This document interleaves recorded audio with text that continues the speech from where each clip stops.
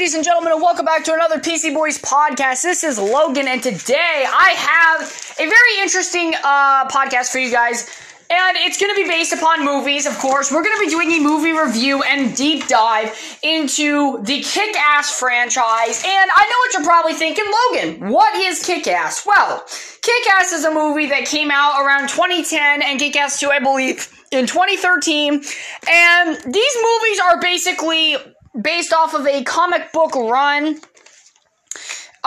where basically this guy, dresses up in high school as a superhero and beats people up with sticks. And it's super funny, it's gruesome, it's hilarious, and the movies also very much represent as much as the comic book did. I'm not too familiar with the comic because I didn't read it. I won't lie to you guys about that. But it's really interesting to kind of just see how all of that worked. But, so, Kick-Ass 2 versus Kick-Ass 1.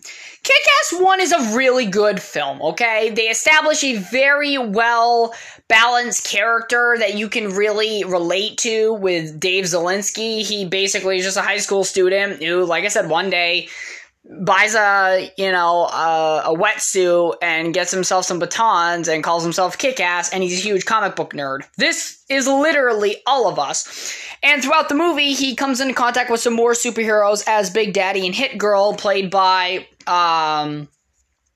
Grace Moretz, or Chloe Moretz, and Big Daddy is played by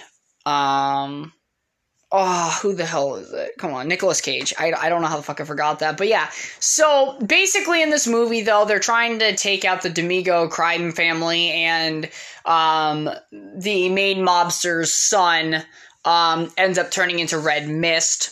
And essentially, he goes, and tries to get Kick-Ass, because apparently his father thinks that Kick-Ass is the one stealing their coke and destroying their shit and killing his men, where really it's Big Daddy and Hit Girl.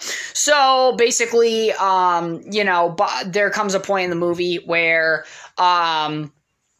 Kick-Ass and Big Daddy are being beaten pretty much to death, and then lit on fire, and Big Daddy dies. But before he does, he calls out comic book names as tactics of weapons to use and equipment, and Hit Girl ends up saying goodbye to her father, but then her and Kick-Ass go after her dad's killer, and ends up killing him. But it's such a simple premise, basically.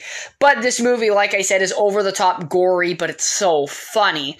The thing with Kick-Ass 1 is it's such a well-balanced film, because they shed on the high school stuff a little bit. They have some romance in there, of course, because the first half of the movie is literally like the Sam Raimi fucking Spider-Man film. But yeah, so with Kick-Ass 1, that basically is what ends up happening. He ends up, having a girlfriend, being in high school, ends up having his origin story, and ending up, having to fight by the end of the movie and beating the main mobster, being, I believe it's Frank D'Amico, and kills him. And Hit Girl loses her dad. But compared to Kick-Ass 2 and Kick-Ass 1, Kick-Ass 2 really just makes no fucking sense. And there's not a lot of motivation for the heroes. Because in the first movie, right, you had Dave that literally was just a comic book nerd that wanted to be a superhero, gave it up, and then decided to do it again. But yeah, basically he just wanted to do the right thing. And then you had Big Daddy, who was screwed over by Frank D'Amico and was sentenced to jail and ruined his life and got his daughter taken away. But eventually he got out, got to see his daughter, and started planning revenge on Frank D'Amico for ruining his life. So there's that. And then Hit Girl, of course, follows in her dad's footsteps and is raised by him. And when he dies, it's a big moment for her, because her character now, is also on this revenge plot against the same man, but for different reasons. But it's still, there are character arcs to be had in Kick-Ass 1 that made a lot of sense for what the movie was trying to do. But Kick-Ass 2, on the other hand, this movie very much does not include a lot of Hit Girl.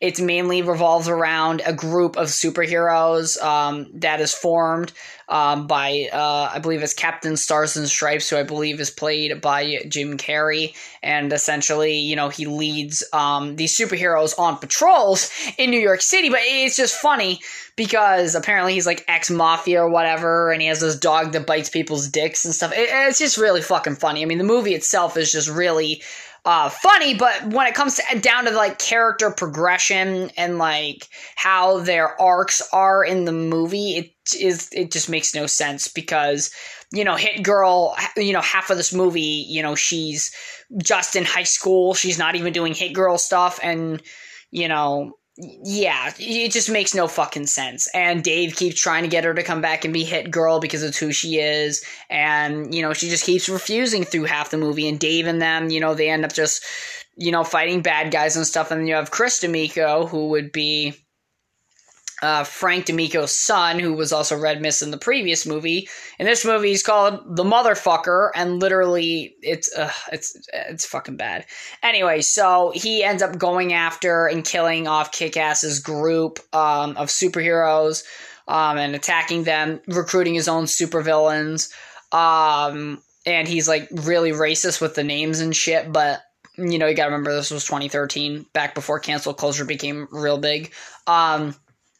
So Kick-Ass 2, for his arc, he was just a whiny fucking kid. His dad died by Kick-Ass, sure, which gives him a merit to kill Kick-Ass, but at the same fucking time, he kills his mother by, short frying the circuit board, I guess, of the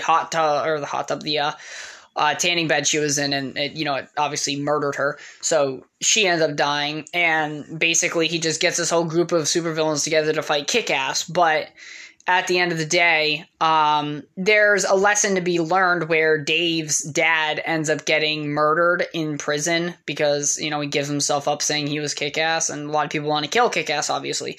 So, he ends up going after the Motherfucker and his, band of weirdos, and Hit Girl ends up coming with him. But the thing is, when it comes to Dave, this death sequence of his father didn't seem to do a hell of a lot. Like, when it happened, you didn't feel anything for that character moment because, it's not like in Spider-Man where, like, Uncle Ben died and you felt, like, the emotional weight on the character now. This was not the same thing, right? Because, like, you take a look at Kick-Ass and Spider-Man. Kick-Ass does it just because he's a comic book nerd and wants to be a superhero. Spider-Man does it out of guilt. And that's one of the big, things about, Kick-Ass is like there's not a big motive here, and when this whole thing happens, you don't feel anything. There's supposed to be moments in this movie where you're supposed to feel something, like the motherfucker's about to rape, the girl that Kick-Ass has been, banging, called Night Bitch, and he can't get his dick hard, but in the comics, it was actually his ex-girlfriend from this movie, because she ends up breaking up with him thinking he has an affair with a fucking 15-year-old ninth grader when he's a senior. And, Dave obviously didn't, but they were talking about Hit Girl and Kick-Ass shit. But, so what ends up happening is, he, in the comics, rapes the girl that Kick-Ass has a crush on, but in the movie they instead turn it into a joke. So instead of having anything serious in this movie, it's just one big joke, and that doesn't really work. Even in a movie that has comedy, like like the Jump Street movies, you got to have serious moments at some point.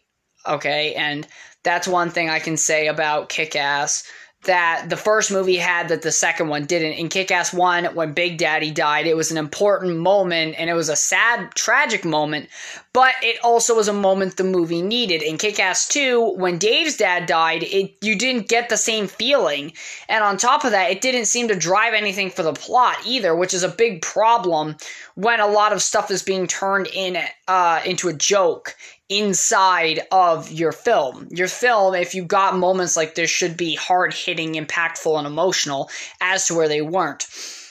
So the Kick-Ass franchise to me is something really of an anomaly because I enjoy the first Kick-Ass a lot. I think it's a really good film. Kick-Ass 2 just does not live up to being a sequel to the first Kick-Ass because, like I said, number one, Hit Girl's not in it a lot, and her whole arc in this movie is finding herself, which is her being Hit Girl by the end of the movie. But when it comes to Kick-Ass's side, he just seems like he's just chilling, kind of, and until his dad dies, there's no motive to what he's doing, really. Like, in the beginning of the movie, he's like, yeah, I stopped being Kick-Ass, but, then I was just like, oh, fuck it, I just want to go and be Kick-Ass again. And it's just like, because, all these superheroes start coming out of nowhere inspired by him, so he's like, oh, yeah, I'm just gonna go be a superhero. And it just, to me, it makes no fucking sense, because I'm just like, why, though? Like, it makes, the turnaround makes no sense. So yeah, when it comes down to Kick-Ass 2 and Kick-Ass 1, it's like you have a great movie and then you have a okay and entertaining movie. Kick-Ass 2 is not the worst film I've ever seen. It's entertaining, don't get me wrong, but it's not Kick-Ass 1. Kick-Ass 1 was a much better film than Kick-Ass 2. That's not even a hard comparison, but yeah, so, ladies and gentlemen, that is all I had for this podcast. I figured I'd do something a little bit random and talk a little bit about two movies that I do enjoy, but just talk about the series a little bit, because I just kind of wanted to, There's going to be more podcasts like this, too, where I kind of just come out of nowhere and start talking about, like, some old movies or whatever, because there are a lot of old movies, I think, that we need to talk about, and especially with Halloween Kills going to be coming out this year. Gotta talk about the Halloween films, of course, the closer we get to that, but, yeah, so just keep an eye out for these random podcasts when they do come, but thank you very much for listening. I hope you all enjoyed, and I'll catch you all in the next one.